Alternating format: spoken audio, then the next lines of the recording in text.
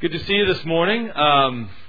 Friday, I was driving on I-35 and had my son Cooper in the seat next to me, and he's been learning cursive. He's in second grade, and they're doing cursive at his grade, and so he's continually telling me to look at these letters that he's drawing, and he's doing the D's and the W's and all these things because he wants to write Daddy Walter, right? So he's doing all these letters. Well, literally out of the blue, I'm doing about 70 miles an hour and just driving down the highway, and a truck dropped a big old blue wheelbarrow out of it in the middle of the highway. And I see the wheelbarrow, and I immediately, with all of my athletic prowess, jerked my car to the left and hit it off on the right side of my car, glanced off of it, and I mean that wheelbarrow just shot 20 feet at least into the lane over, not the lane, but what do you call that thing? Shoulder. Thank you. That. Anyway, I thought, I glanced it, no big deal. I probably have, some scuff marks on the side of my car there, and I'll just go to a body shop and maybe $100 to repaint the thing. That's fine. So I go all the way to Denton, and we get out to my parents' house, and I get out to go look at the damage. Well, Cooper gets out first, and he looks at it and he goes, just big and wide-eyed, and I thought, oh my gosh. And I get out, and sure enough, it is, the right side is just smashed in. My lights, my floodlights, it ripped out the bottom of the grill. It was just messed up. And I just thought, the injustice of the world. Just goodness gracious. What does a guy have to do? I'm teaching the Bible regularly. I pray. I talk to people about Jesus. And why couldn't it hit the Accord behind me? But no, it's got to hit me. And just want to cry out one of those famous, they call them imprecatory psalms, where David will call out fire from heaven to judge and smite his enemies. I'm just, Lord, smite that truck for dropping that wheelbarrow, just the godly teaching pastor that I am. But I just thought, man, isn't that just how life is? Just things come at you that you don't anticipate. Things happen. People do things. Life takes a turn. Life just at times throws things your way, and you just don't know they're coming. And many of you here, we could have a testimony time, and you guys could share about events and things in your life that are much more profound than a wheelbarrow. And that may cost me a little bit of money, but that's nothing compared to some of the scars and the whelps that sometimes we get in life. Amen? That's just life. One of the great things about being a believer in the Lord Jesus Christ is that we have embraced a fundamental paradigm shift in life. In Mark chapter 1, you don't have to turn there, but in Mark chapter 1, Jesus comes on the scene and he says, the time has come. And that word time is not the word for a chronology, it's the word for a new epoch. A new age has come. He says the time, the kairos, has come. And he says, repent and believe the good news, for the kingdom of God is at hand. See, and Jesus is inaugurating, introducing the kingdom of God. And that theme of the kingdom of God, it is the most important and fundamental aspect of all of the Gospels. Matthew, Mark, Luke, and John. They talk about a lot of things, but the key thread through all of those Gospels is the kingdom of God. You know why that is? Because from the beginning of your Bible all the way to the end, it's dealing about how does a person go through life when there's death and suffering and disease and the wheelbarrows of life come in your way, things that you don't even expect. How does a person deal and manage life? And how do you effectively now deal with your culture? How do I, as a believing Christian, how do I now affect and impact culture around me when I see all of this stuff going on in my life and in the lives of everyone else? Well, that's what I want to talk to you about this morning. I want to do just a real simple, basic inventory. You know, we're hitting September 1. What is it? September 2? September 2nd. Fall. It's going to be busy. A lot going on at the church. A lot of things happening. And I want us to just take a little bit of time and just kind of do a little checkup on how we're doing in about 6 fundamental areas of our life. If you have your Bibles, look in the book of Ephesians. I want you to see something here that Paul talks about in Ephesians chapter 4. Paul says, beginning in verse 1, he says, "As a prisoner of the Lord, then, I urge you to live a life worthy of the calling you have received." Every single one of us in this room, regardless of age, gender, ethnicity, it doesn't matter. Every single one of us who know the Lord Jesus Christ as your Savior has a distinct calling that God has given you. Now, Paul later is going to say that there's been a different measure of grace given to each of us, which means some of you, you're going to have a much more tightly bound or a narrower calling. Your calling for a season may be your husband, your children, it may be neighbors close to you, it may be immediate family. Whatever it is, it may be a little tighter. For others of you, it may be broader than that. Maybe you work part-time. Maybe you work full-time. It's going to be your office, the marketplace, those things. All of us have a different realm, a different length, or a different accessibility to people. But all of us have this distinct calling that Paul tells us about. And if you go down, he'll see that he wants us to be trained. He wants all of us to be trained and have the ability to fulfill our calling. You know what he did? Verse 11. "It was he, Christ, who gave some to be apostles, some to be prophets, some to be evangelists, some to be pastors, some to be teachers." Why? Verse 12.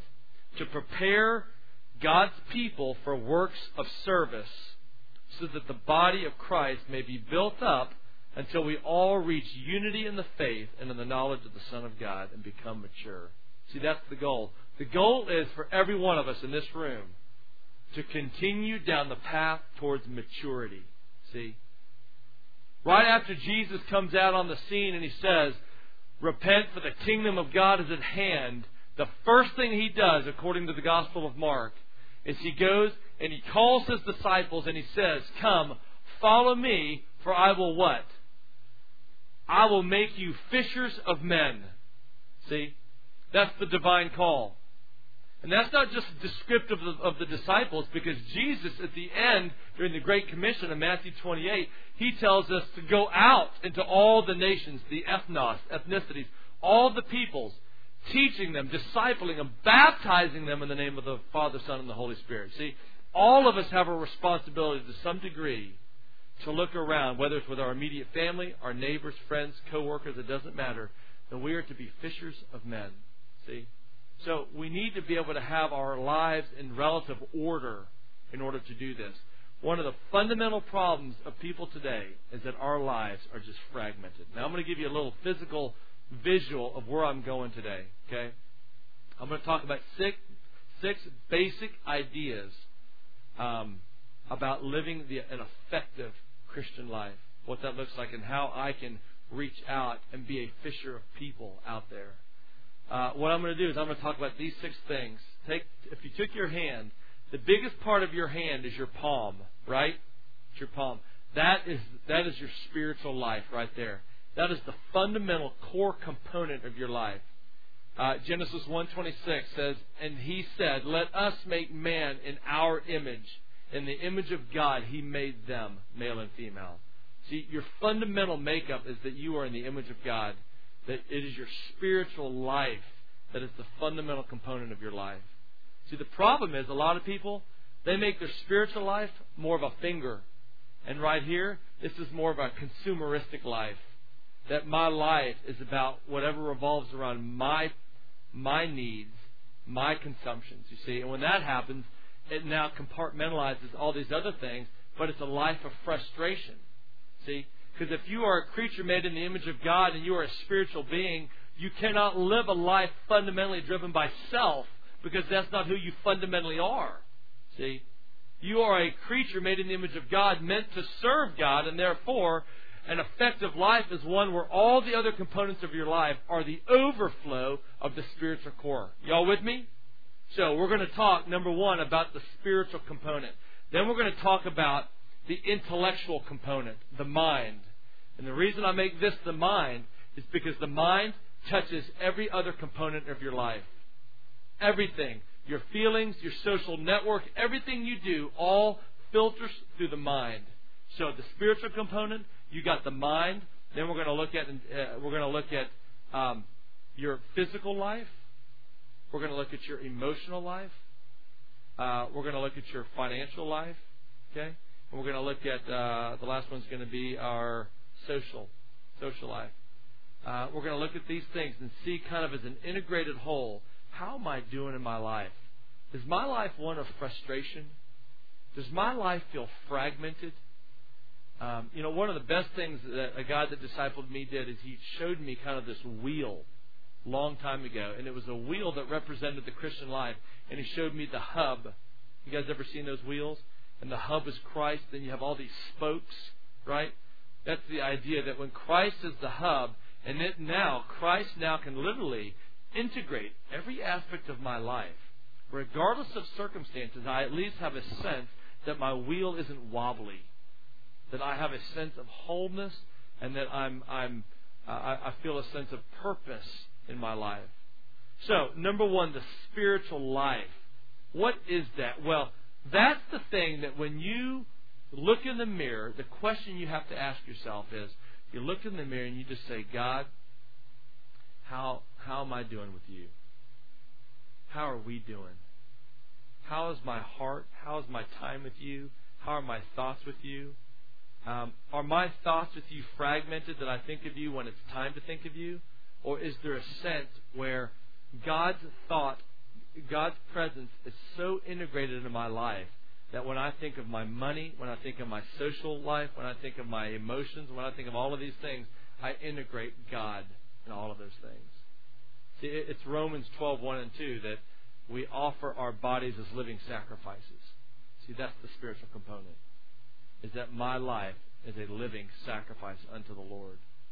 So, how do I do there? Now, one of the things we do here at Rock Point is we try to provide ways to facilitate growth in those areas for you. That's why, for instance, next Sunday, we're going to start back our survey of the Bible. We're going to wrap up in the next 8 weeks our survey of the whole Bible. And when we do that, not because I like to get up at 8 a.m. and teach a survey of the whole Bible at 8 a.m., it's because we know that there's a benefit to the body of Christ being able to wrap their arms around the Bible and to feel like when I open it up, I know kind of what's going on. See? Tuesday morning, some of you guys have been coming to Tuesday morning Bible study at 6:10 in the morning. I don't necessarily, look forward to getting up at 5:08 to, make my track from Denton, but I enjoy it. I love it to get together and get a group of men together, and we're going through the Gospel of Mark, verse by verse, and talking about the life of Jesus. Some of you guys haven't been there yet. I want to encourage you guys. Get up. 6 o'clock. Spend some time with the Lord and His Word and some men. And let's work through the gospel together and develop and cultivate that spiritual core in your life. You ain't doing nothing at 6 a.m. Trust me. You guys don't have a business meeting, I assure you. If you do, change vocations. Just kidding. But get in there. And some of you ladies, we got wonderful women's Bible studies and women's groups and community groups. We got all kinds of stuff to help foster the spiritual dimension of your life. So number one, how am I doing here? Is this really the main component of my life? Secondly, the intellectual component. This is a life of the mind. Paul talks about the mind. Next to the heart, he talks about the mind more than any other topic. He talks about girding up your mind, setting your mind on the things above. Whatever is good, true, lovely, of good repute, let your mind dwell on these things. Don't be like the double-minded man tossed and torn by the waves and the winds. See, Paul focuses on the mind. You know why? Because it's the mind that informs everything else in your life. I've got my spiritual component that feeds through my mind, and it now filters everything else. See? You can imagine now, if this isn't right, what's going through my mind now is going to taint everything else. And now I'm going to see life in very fragmented and very frustrated ways. See? You've got to have a life that's devoted to being a good thinker and to take that time. I mean, too many times I hear people tell me I'm too busy to read. You know what? I know some of the busiest people in the world. There's a girl that I know, a great friend of mine, she and her husband. She's got 4 kids and homeschools all 4 kids.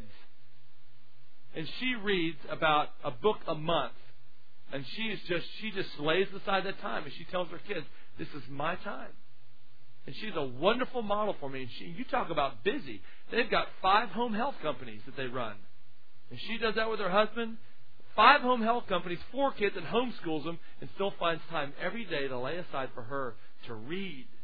See, because she knows that her mind is that important that she's got to stay sharp.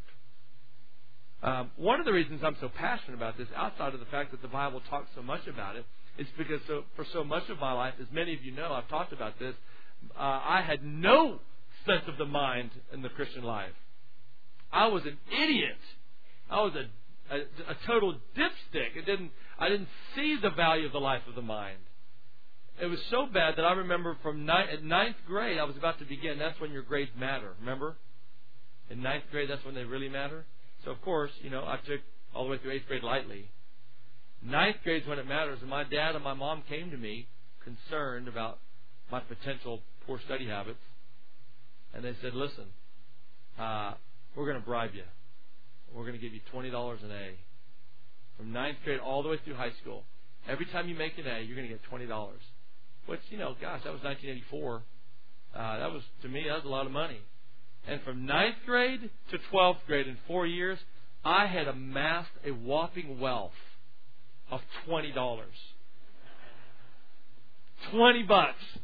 And it was my 10th grade English class that I made a 91. I mean, I just barely got in. By today's standards, I don't think a 91's an A anymore, is it? So I wouldn't have my $20. $20 in 4 years. Just terrible. I got into college somehow. I got in my first semester. Made just a whopping 1.73. Followed that baby up with a 169. Woo! Flourishing through college. Partying it up. 173, 169. I knew enough math to know that my cumulative now was a 171. And the other reason I knew that is because I got a letter from the school telling me that my accum was a 171, and unless I made a 2.5 the next semester, that they were going to suspend me from classes. And so Mom and Dad had a very serious talk with me about that letter. And so I buckled down. And I made a 2.52. I mean, why go beyond what the school requires, right? I made a 2.52. And that's just how I did it, man. But I could hit a tennis ball. I was a heck of a tennis player, But man, my mind, I just saw and I was a believer. And it wasn't until my last semester of college, I was 21 years old, a guy named Greg Bott, big 6'8" basketball player from Washington. He kind of got into my life, began discipling me, and I remember we were at Bullwinkle Steakhouse up in Denton, Texas.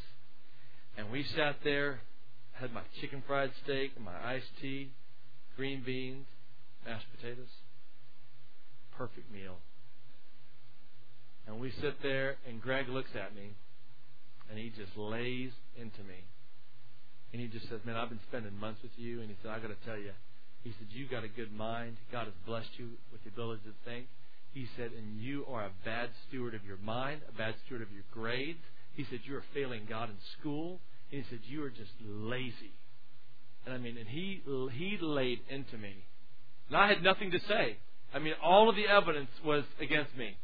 1 6s and 1 7s and 2 4s and just pitiful stuff. And that semester was my last semester, my graduating semester. For the first time in my entire college career outside of my PE classes, I made 2 A's on my report card. And I remember I went back to my dad and said, "Give me $40, Daddy. I just got me 2 A's on this thing." But from that point on, there was a fundamental shift when Greg talked to me about what does it mean to worship God with your mind and to be a thinker, to offer my mind to Him. See, it's through the renewing of your mind that you then become conformed to the image of Christ. See? And I'm convinced that everyone in this room has got a good mind. I've got no doubts. But many of us are not offering the Lord the best of what He's given us. For some of you here, maybe it's going back and taking a class just to take a class. Not to get a degree. Just go take a class and study. And stretch yourself. For others, it's just beginning to read. So you know what? I'm going to do a book a month. I can do a book a month. And I'm going to start reading and learning and developing. I'll tell you, for me, in my my environment with people, my habits of reading have opened up more doors for me to talk to people than most things. Because I have access to conversations that I didn't have before. See? It's a wonderful way to use that for the kingdom. So, commit your mind to the Lord. Write. Journal. Think. See? That's one of the major components. Next. And this sounds trite, but I'm very serious about this. Fitness. Your body. You know, one of the big problems today is people lack energy. They're tired. They feel stressed. And doctors will tell you across the board, the number one thing you can do to relieve anxiety and stress and to get energy is to have some sort of a fitness regimen. You got to do it. You know, people think this is a modern phenomenon. It's not. How do you think Jesus and Paul and the disciples got around back then? Think they got on their scooter? These guys had those scooters. These guys walked miles and miles a day. See? And you talk about lives that needed that physical outlet, that exercise. There's some that you guys need every day. Not an option. You need to be out there walking every day. Or jogging.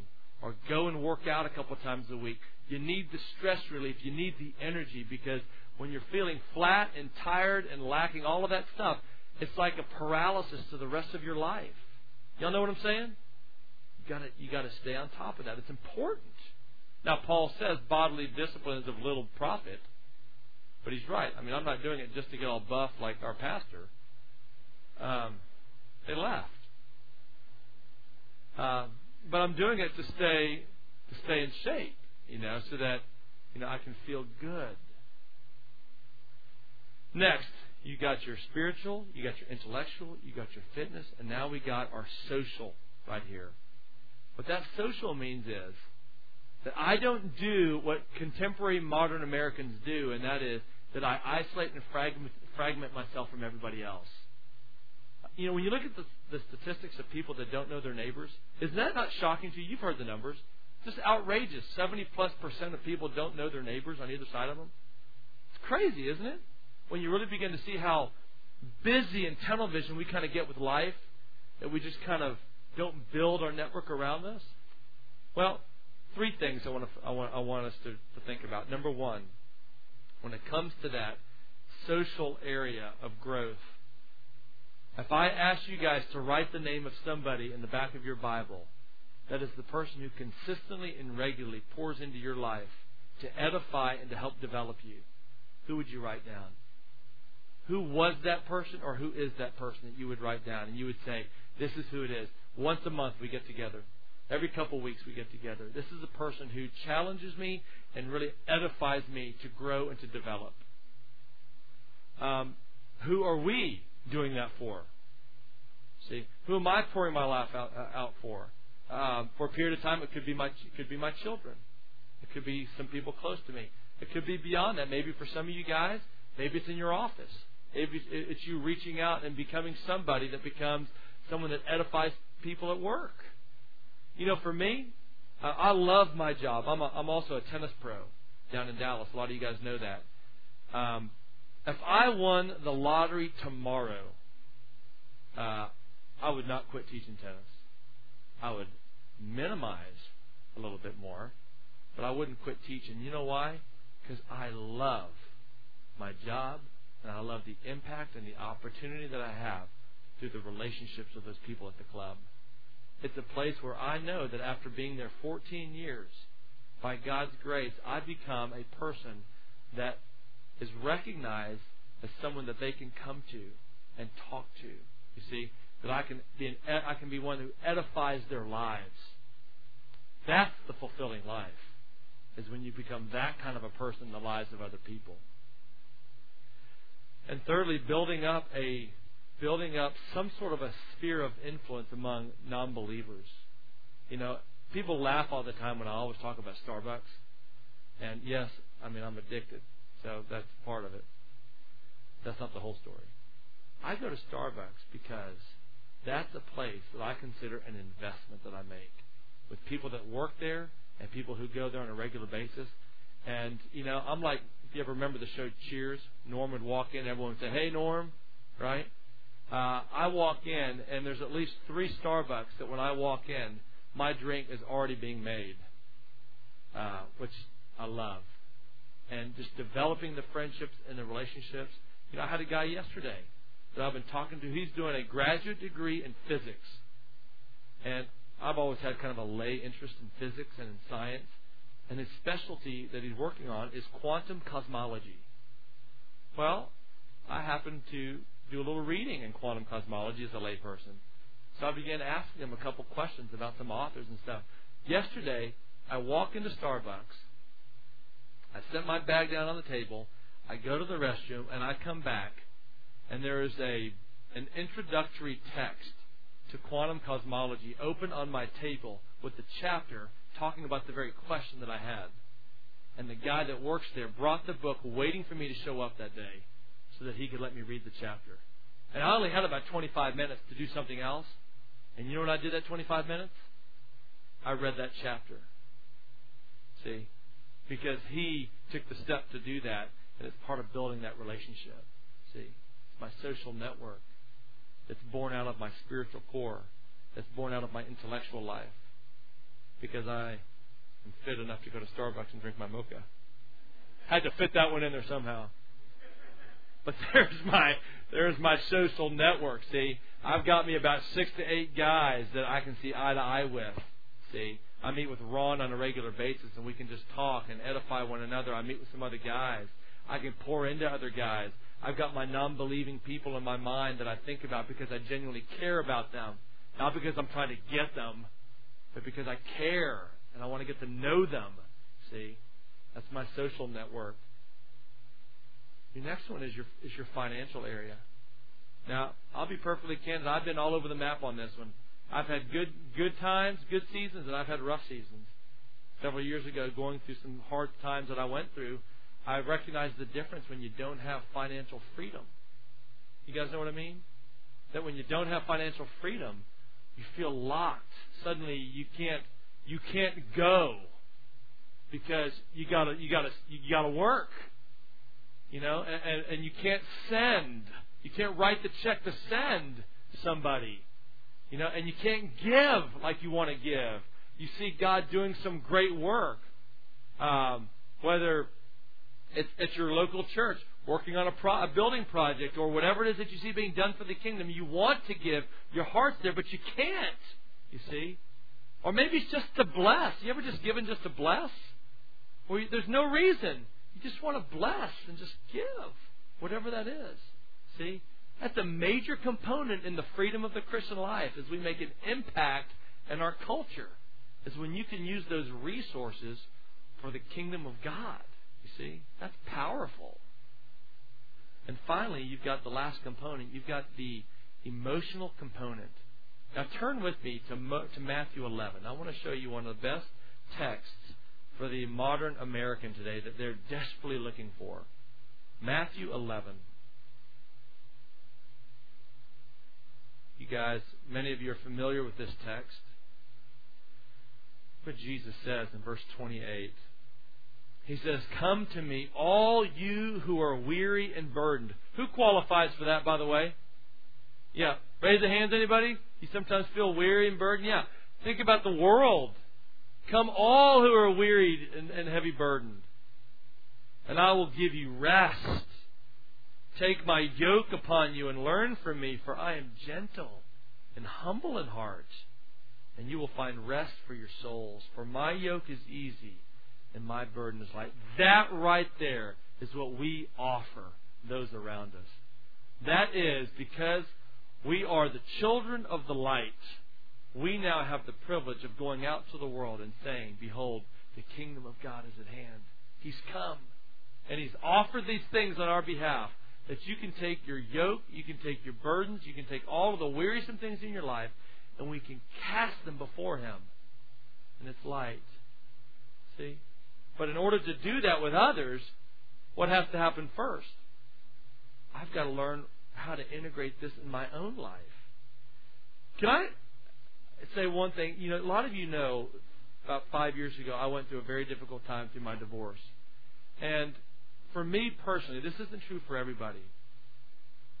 Something I was shocked about.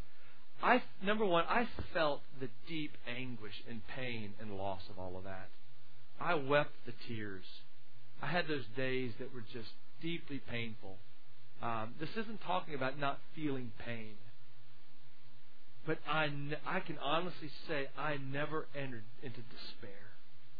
I didn't. I never entered into despair. I never had a day that was non-functional for me. And I think one of the reasons is because God over time was helping to develop these muscles within me to walk through such a storm. See? And some of you are going through those storms. And the world out there are going through these storms, you see. And we have something to offer everybody out there. And it is the kingdom of God through the coming of Jesus Christ. Well, why is it that people, don't experience the freedom that comes from Christ? I think it comes down to one thing a lot of times. I think it really comes down to fear. Which ironically, the one phrase that's one of the most common phrases in your Bible is, "Do not be afraid. Fear not. Do not fear." You see that over and over and over again.